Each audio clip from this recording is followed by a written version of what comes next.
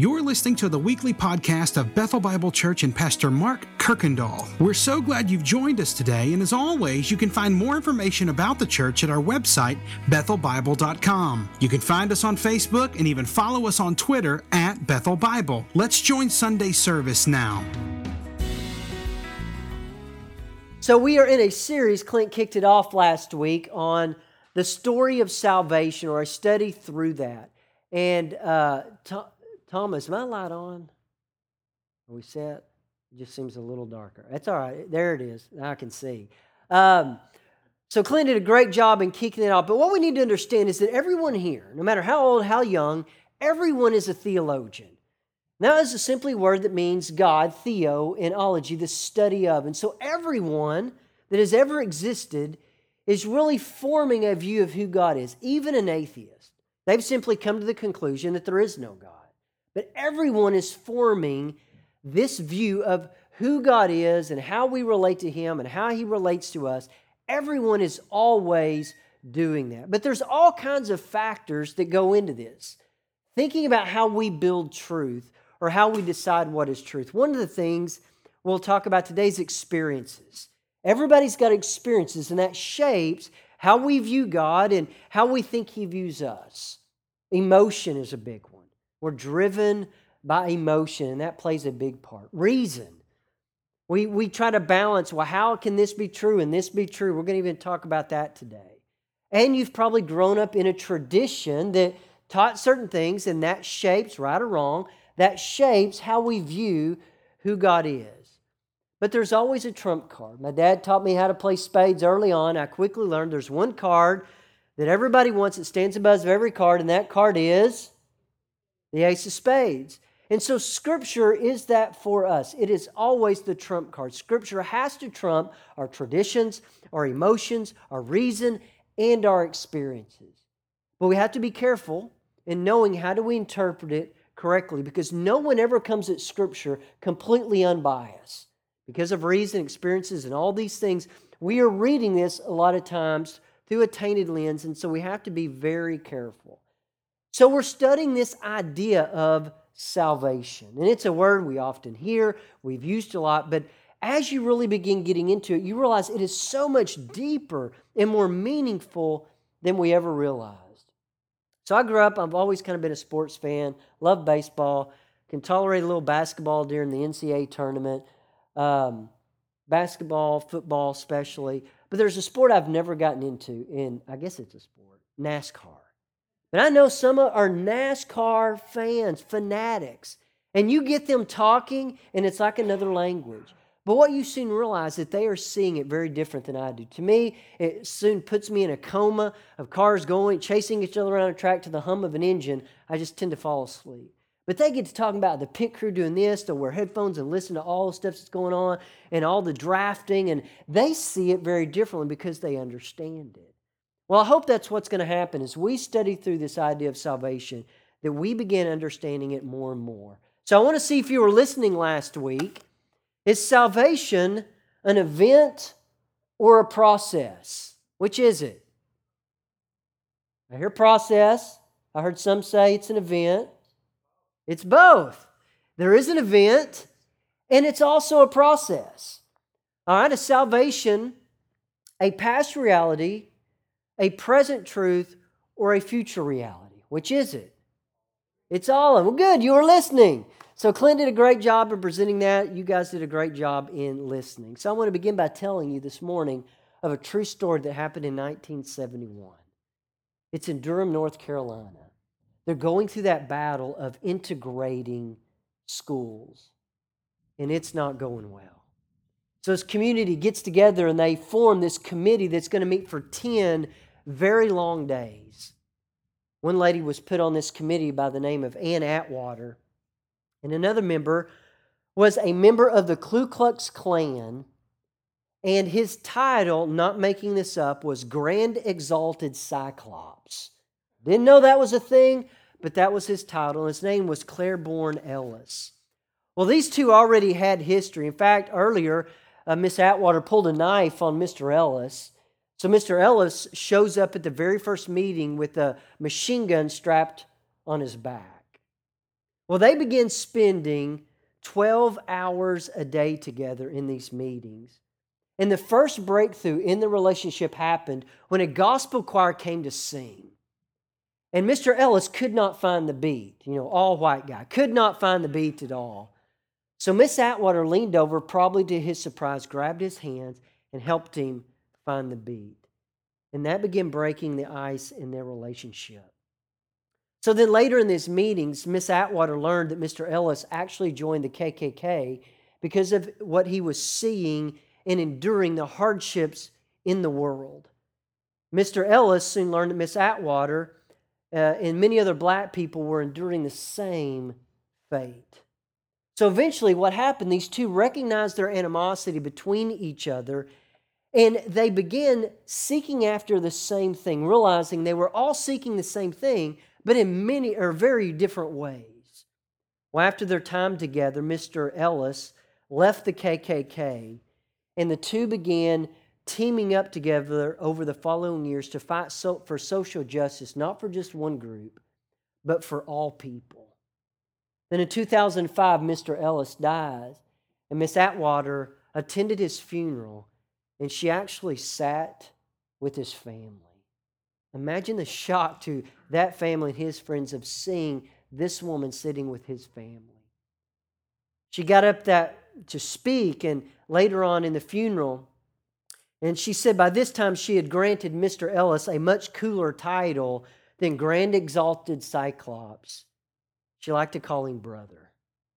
And so today we're going to talk about a very important word in the story of salvation that's kind of depicted in this story of the lives of Miss Atwater and Mr. Ellis, and it's the word atonement. I'm going to put two symbols up here for you military people, see if you remember these. The atonement is the making of enemies into friends. And that's what the atonement does. The atonement is, how does God take enemies and how does He make them friends? So it's this process by which God does to make enemies into friends. It's how does God take rebellious, sinful enemies and how does He reconcile them to Himself and make them friends? So our key verse, if you want to turn, is going to be Romans chapter 5. Romans chapter 5 explains in great detail and importance the idea of an atonement. Maybe it's a word you have heard before. Maybe it's a new word, and that's going to be okay. So whether you recognize it, whether you don't, hopefully we're going to leave with a much greater understanding of what this word means. So we'll pick up in verse 9, and this is how it reads. Since therefore we have been justified by His blood, much more shall we be saved by Him from the wrath of God. For if while we were enemies, we were reconciled to God by His death of His Son, much more now that we will be reconciled, shall we be saved by His life. More than that, we also rejoice in God our Lord Jesus Christ, through whom we have now received reconciliation. So the atonement is something that we have to know. We need to understand, and hopefully we walk away with a much greater understanding of what this word means. And so what I want to do, I want to lay kind of 5 foundational biblical truths that no matter how we look at this word, these are always true. And then if you like some history, we'll get into that. So here's the first one. The atonement is absolutely necessary for our salvation. That the atonement is the only way that sinful people can ever be reconciled with a holy and righteous God. In fact, without this truth this morning, we're without hope, and you are wasting your time, and you just need to go live the life that you want to live, have as much fun as you want to have, and don't worry about anything else in the world. The second truth. Only Jesus is able to make an atoning sacrifice because He did not have to atone for Himself. In fact, Jesus is the only one that's uniquely designed and qualified to do this. You go back to the Old Testament sacrifices. What would a priest have to do? Before they could ever make an atoning sacrifice for the people, they had to go in and make atonement for their own. But a third one is that Jesus' atonement on our behalf, it is eternal, it is complete, and it's once and for all. Once again, in the Old Testament system, you had to bring a sacrifice each and every year for the atonement of your sins. Number 4 is the atonement was necessary because of one thing, because of sin. And that includes us. That is what makes the atonement absolutely necessary. But another thing that we need to realize, number 5, is that the atonement is not anything that you and I are ever owed. We are not owed salvation in any shape, form, or way. That Christ died in accordance to God's sovereign, free, and gracious choice. That He in no way was ever compelled or obligated to create, to institute a plan of salvation. That we are not owed this at all. We could never earn it, and we're not owed it. In fact, God would have, I believe, according to Scripture, been entirely justified when Adam sinned, and that sin was then given to everyone else, and then we commit sins, that God would have been absolutely justified to condemn every single one of us to eternity in hell. But because God is gracious, because He is merciful, He created another way. But all these truths of the atonement are seen. In fact, you could flip all through the Scriptures and you're going to see the idea of the atonement. But as the Scriptures are being formed and kind of the canon of Scripture is being put in place, the idea of atonement, people have been trying to answer one question. And that is, what did the atonement actually accomplish? That God makes enemies to friends, and in that, what does the atonement bring about? And so I want to look at some ways, some theories that were put in place over the last 2,000 years. So I've got a little graph for us. So once Christ died on the cross, people began getting together, Scripture was being formed, being written, the canon was put into place. These theories about what did the atonement accomplish were articulated. Well, the very first theory that we get is the theory called, how to explain? So about 100 AD, the first ways to articulate it was a guy named Irenaeus. So Irenaeus studied under Polycarp, and Polycarp studied under the Apostle John. And it's called recapitulation. And if you know me, I can't spell, so I'm just going to do the best I can. I think I actually got that one right. Recapitulation. This is what this theory says. Christ lived the perfect life that Adam could not live. That Christ reclaimed all stages of the human life: birth, infancy, childhood, adolescence, and manhood, and obeyed the law perfectly. Salvation made possible by the virtue of Christ's perfect life. So you can see, do you see what the focus of this theory is on? It's on Jesus living the perfect life here on earth. In fact, this is the first kind of articulation of this, is that Adam, the first Adam, represents all humanity, and he fails miserably. Thank goodness, because if it came to us, we would be the ones everybody would be blaming. But then Jesus comes as the second Adam to fulfill what the first Adam could not do. But in fact, here are some verses. You want to jot these down. This is where this theory comes from. It's in Romans. We were there in chapter 5. It picks up in verse 12. Therefore, just as sin came into the world through one man, talking of Adam, and death through sin, the consequence, so that death spread to all men because all sinned. That we are all represented in Adam. Verse 17.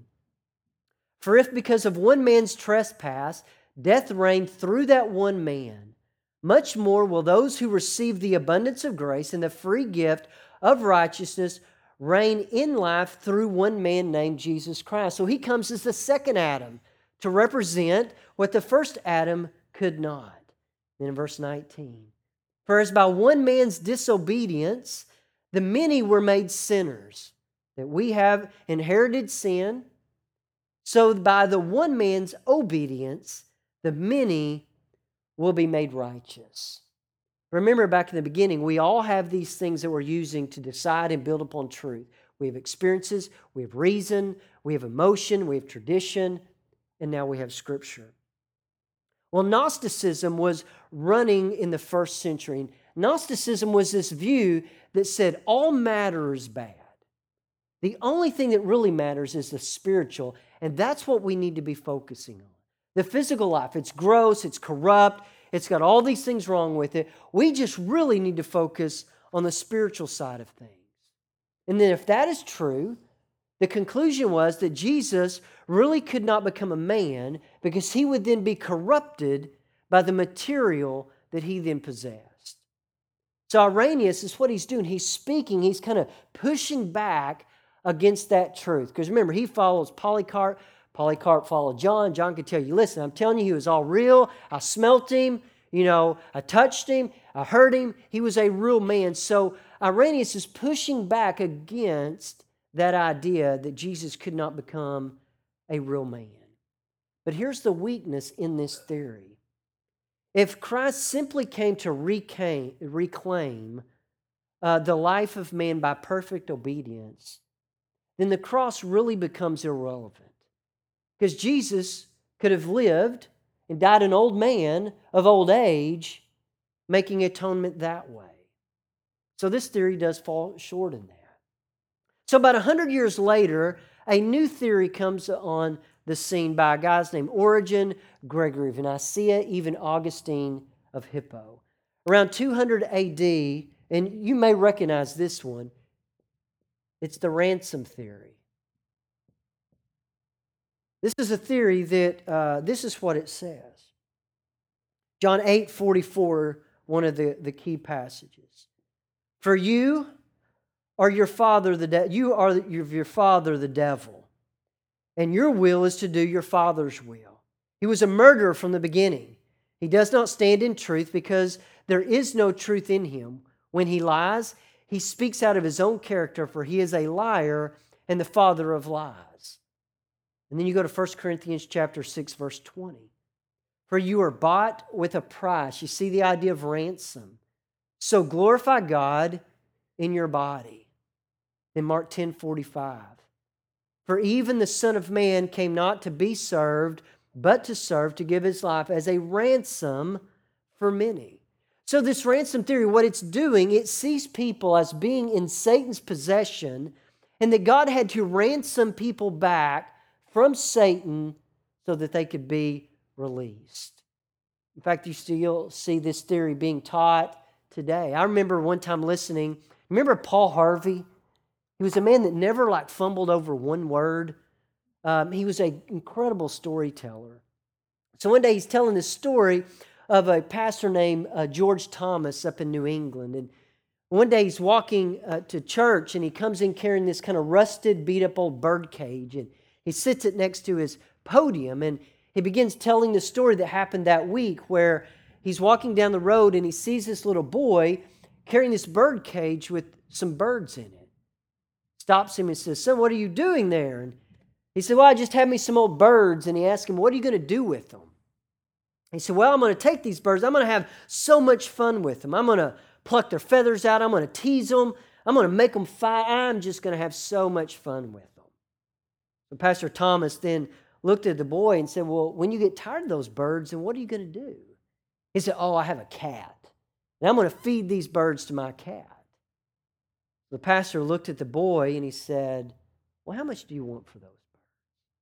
The little boy is puzzled and he looked at the pastor and he says, "But why would you want these birds? They're not worth anything. They're just plain old field birds and they don't sing. They're not pretty." He said, "How much?" Boy looked at the pastor, kind of sized him up and he said, $10. Pastor reached into his wallet, pulled out a $10 bill and handed it to the boy, and that boy was gone in a flash, probably to go find more birds to try to sell to the pastor. Pastor then takes that bird cage to the end of town and finds a field with some trees, and he opens that little door and he lets the birds go. He then turns to the congregation and begins telling them another story. He says, one day Satan and Jesus were having a conversation, and Satan had just come from the Garden of Eden and was gloating and boasting, saying, yes, sir, I just caught a world full of people down there. Set me a trap, used a bait they could not resist, and I got them all. Jesus said, what are you going to do with them? He said, oh, I'm going to have so much fun with them. He said, I'm going to teach them to marry and divorce, how to hate, abuse others. I'm going to invent ways for them to kill each other. I'm going to give them things that they think they're going to love and bring them happiness that will make their lives miserable. I'm going to have so much fun. Jesus then asked him, what are you going to do with them when you get tired of them? He says, well, I'm going to kill them, of course. Jesus then looked at Satan and said, how much for them?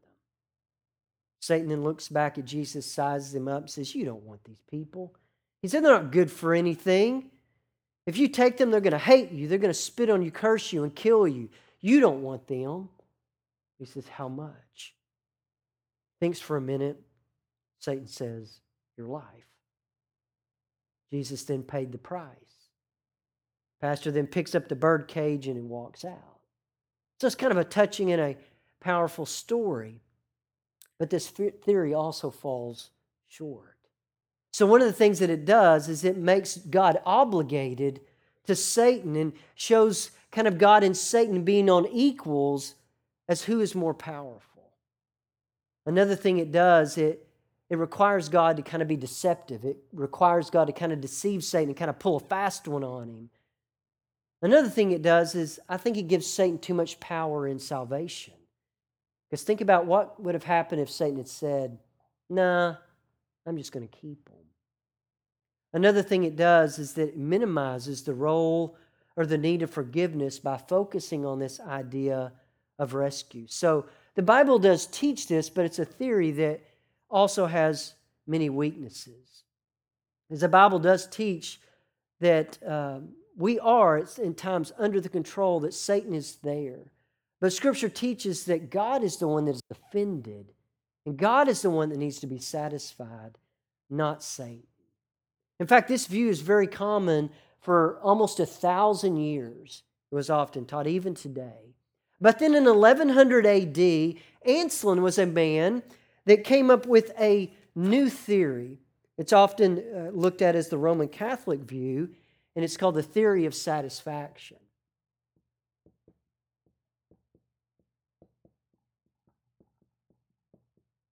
This is what this theory says. It says this, that man's sinfulness has wounded God's honor. So the good news is God is now really the focus here. Out of necessity, and that's going to be important, restored his honor by sending Jesus, both God and man. So here we have the hypostatic union, Jesus being God and man, so that's good. Who restored his honor and gained a reward that he did not need, since he had everything. This reward is offered to man, and here's where it gets cloudy, in the form of merit and grace. So is there any scripture? There actually is. Isaiah 59:2. It says, but your iniquities have made a separation between you and your God, and your sins have hidden his face from you so that he does not hear you. So it's the idea that we've offended God, and God is like this king that's had his honor offended, so he then is ignoring the people, and satisfaction needs to be made. 1 John chapter 2, verse 1.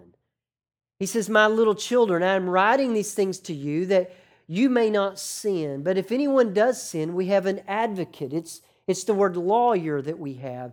Someone to do something on our behalf. With the Father, Jesus Christ, the righteous.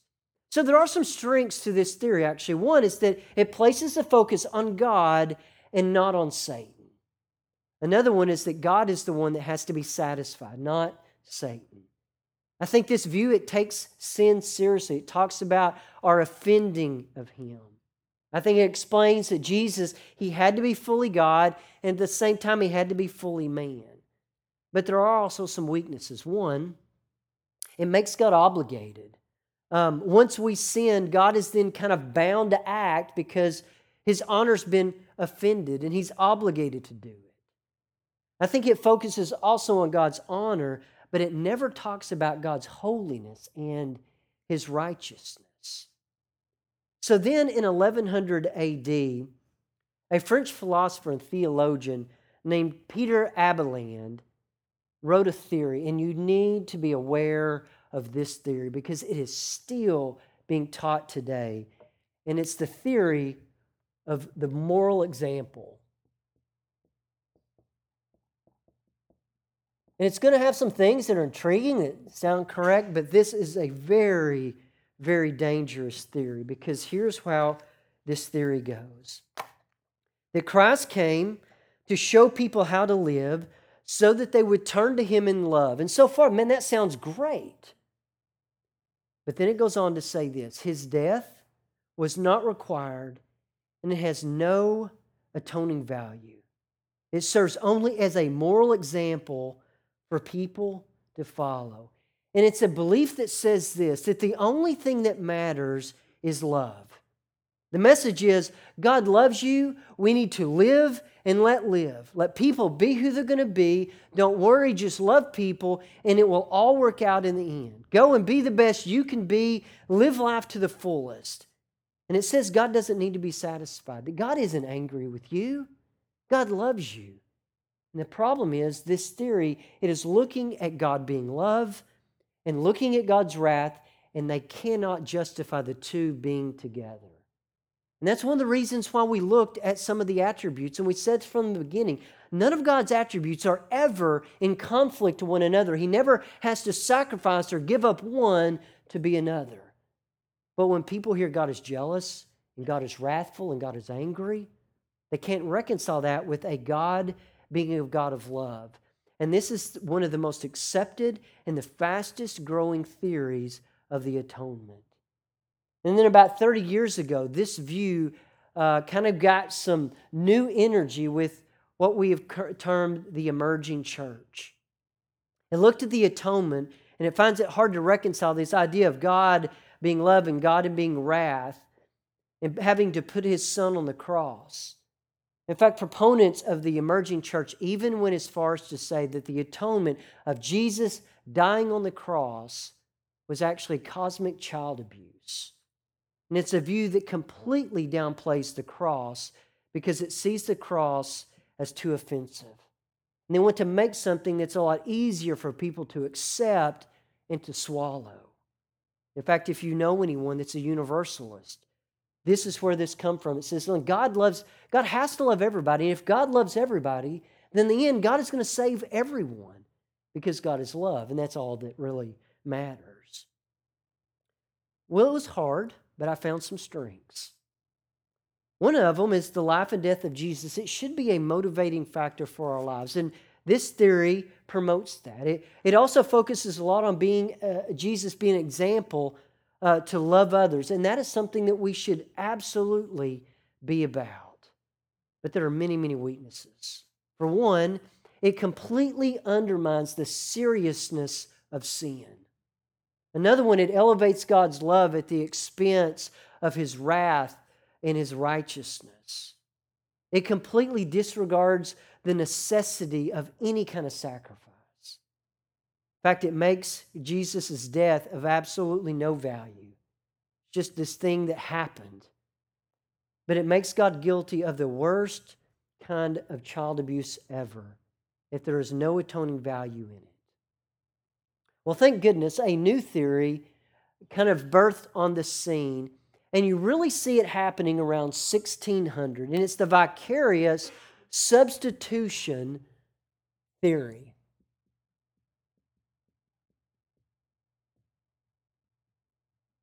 Almost ran out of room. This is what it says. The atonement is made on the cross. So finally, we have the cross being central to this.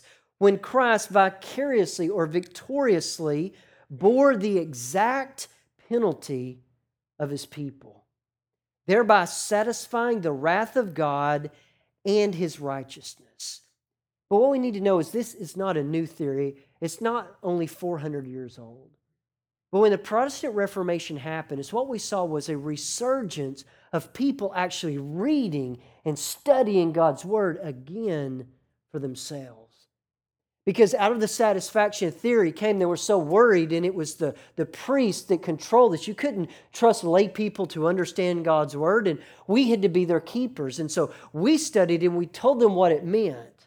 But when people finally began getting into God's Word and copies being produced that people could actually hold in their hands, you see people finally being able to articulate and to discuss and to read about the idea of a vicarious, substitutionary, atoning death of Jesus. This theory says this, that Christ took the place of sinners, but did not just be the first Adam. He was also the second Adam, but he had to endure the wrath of God. It also says that Christ must be our substitute, and it's that great exchange, that Christ lived the life that we could never live, and then He turns around and dies the death that we deserved, that He becomes our substitute. Amen, there are some powerful texts. Isaiah 53, the suffering servant, in verses 4 and 5. Surely He bore our griefs and carried our sorrows, yet we esteemed Him stricken and smitten by God and afflicted. But He was pierced for our transgressions. He was crushed for our iniquities. Upon Him He was the chastisement that brought us peace, and with His wounds we are healed. 2 Corinthians 5:21.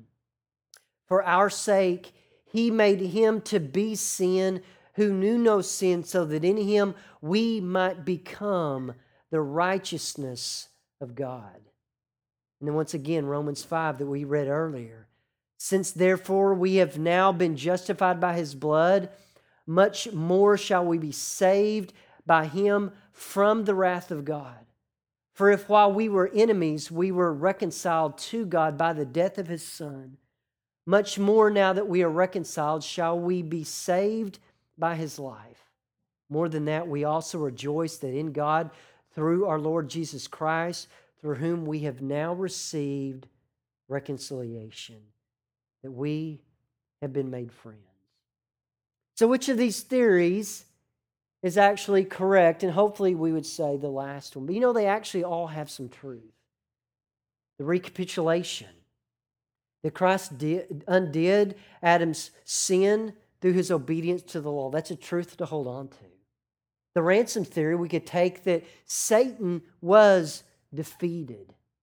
The satisfaction theory, that God's honor actually was satisfied. The moral example, that Christ is an example to follow. But if the atonement is not a vicarious substitution in our place, then there's absolutely no hope at all. That has to be the truth. That has to be what the atonement accomplished. And so to take this, then what does this mean for us today? You know, every person in this room and every person you will ever meet, the woman checking you out at the grocery store, the neighbor, the parents you interact with at the ball field, there's only one of two people. They're either an enemy of God or they're a friend of God. And the most important message that we could ever hear and ever tell is the only way to be reconciled to God is through Jesus' substitutionary, atoning sacrifice.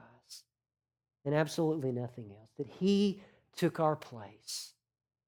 So the question is, are you a friend of God? And looking out, I know many of you, and I think all of us would probably say absolutely. But here's a harder question. Are you a friend of God, but living as an enemy? Now, I've been a Christian most of my life, a believer. But I've lived over half my life. I was wrong about how God sees me and how He feels about me and even how I saw God. Man, I was using my experience, my emotion, my reason, my tradition. All of these things were shaping how I thought God viewed me and how I viewed Him.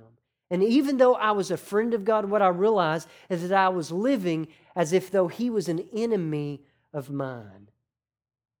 In fact, this is how it kind of went. Man, if I had a quiet time, if I tithed, I was memorizing Scripture, I was nice to my brother and sister, respectful to my parents, then what that created was that God was happy with me. But then when there would be these weeks where I didn't spend time in God's Word, all the money I had was mine, I didn't see it from God's, I was mean to my brother or sister, disrespectful, or there was some sin I was giving into or caught up in, and I could not understand how God could love me. I could not understand how God could accept me. And all I knew to do was that I just had to try harder. And I lived in this kind of never-ending cycle of disappointment and shame.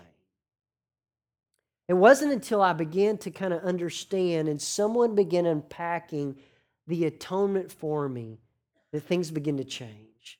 And I remember the moment that I finally come to believe this, that God could not accept me or love me any more than He does right now. Not because of any merit, not because of anything in me. It's only because He could not accept Jesus or love Him more than He does right now. And I remember the moment it clicked for me. I was absolutely in seminary. I was sitting in a class on prayer.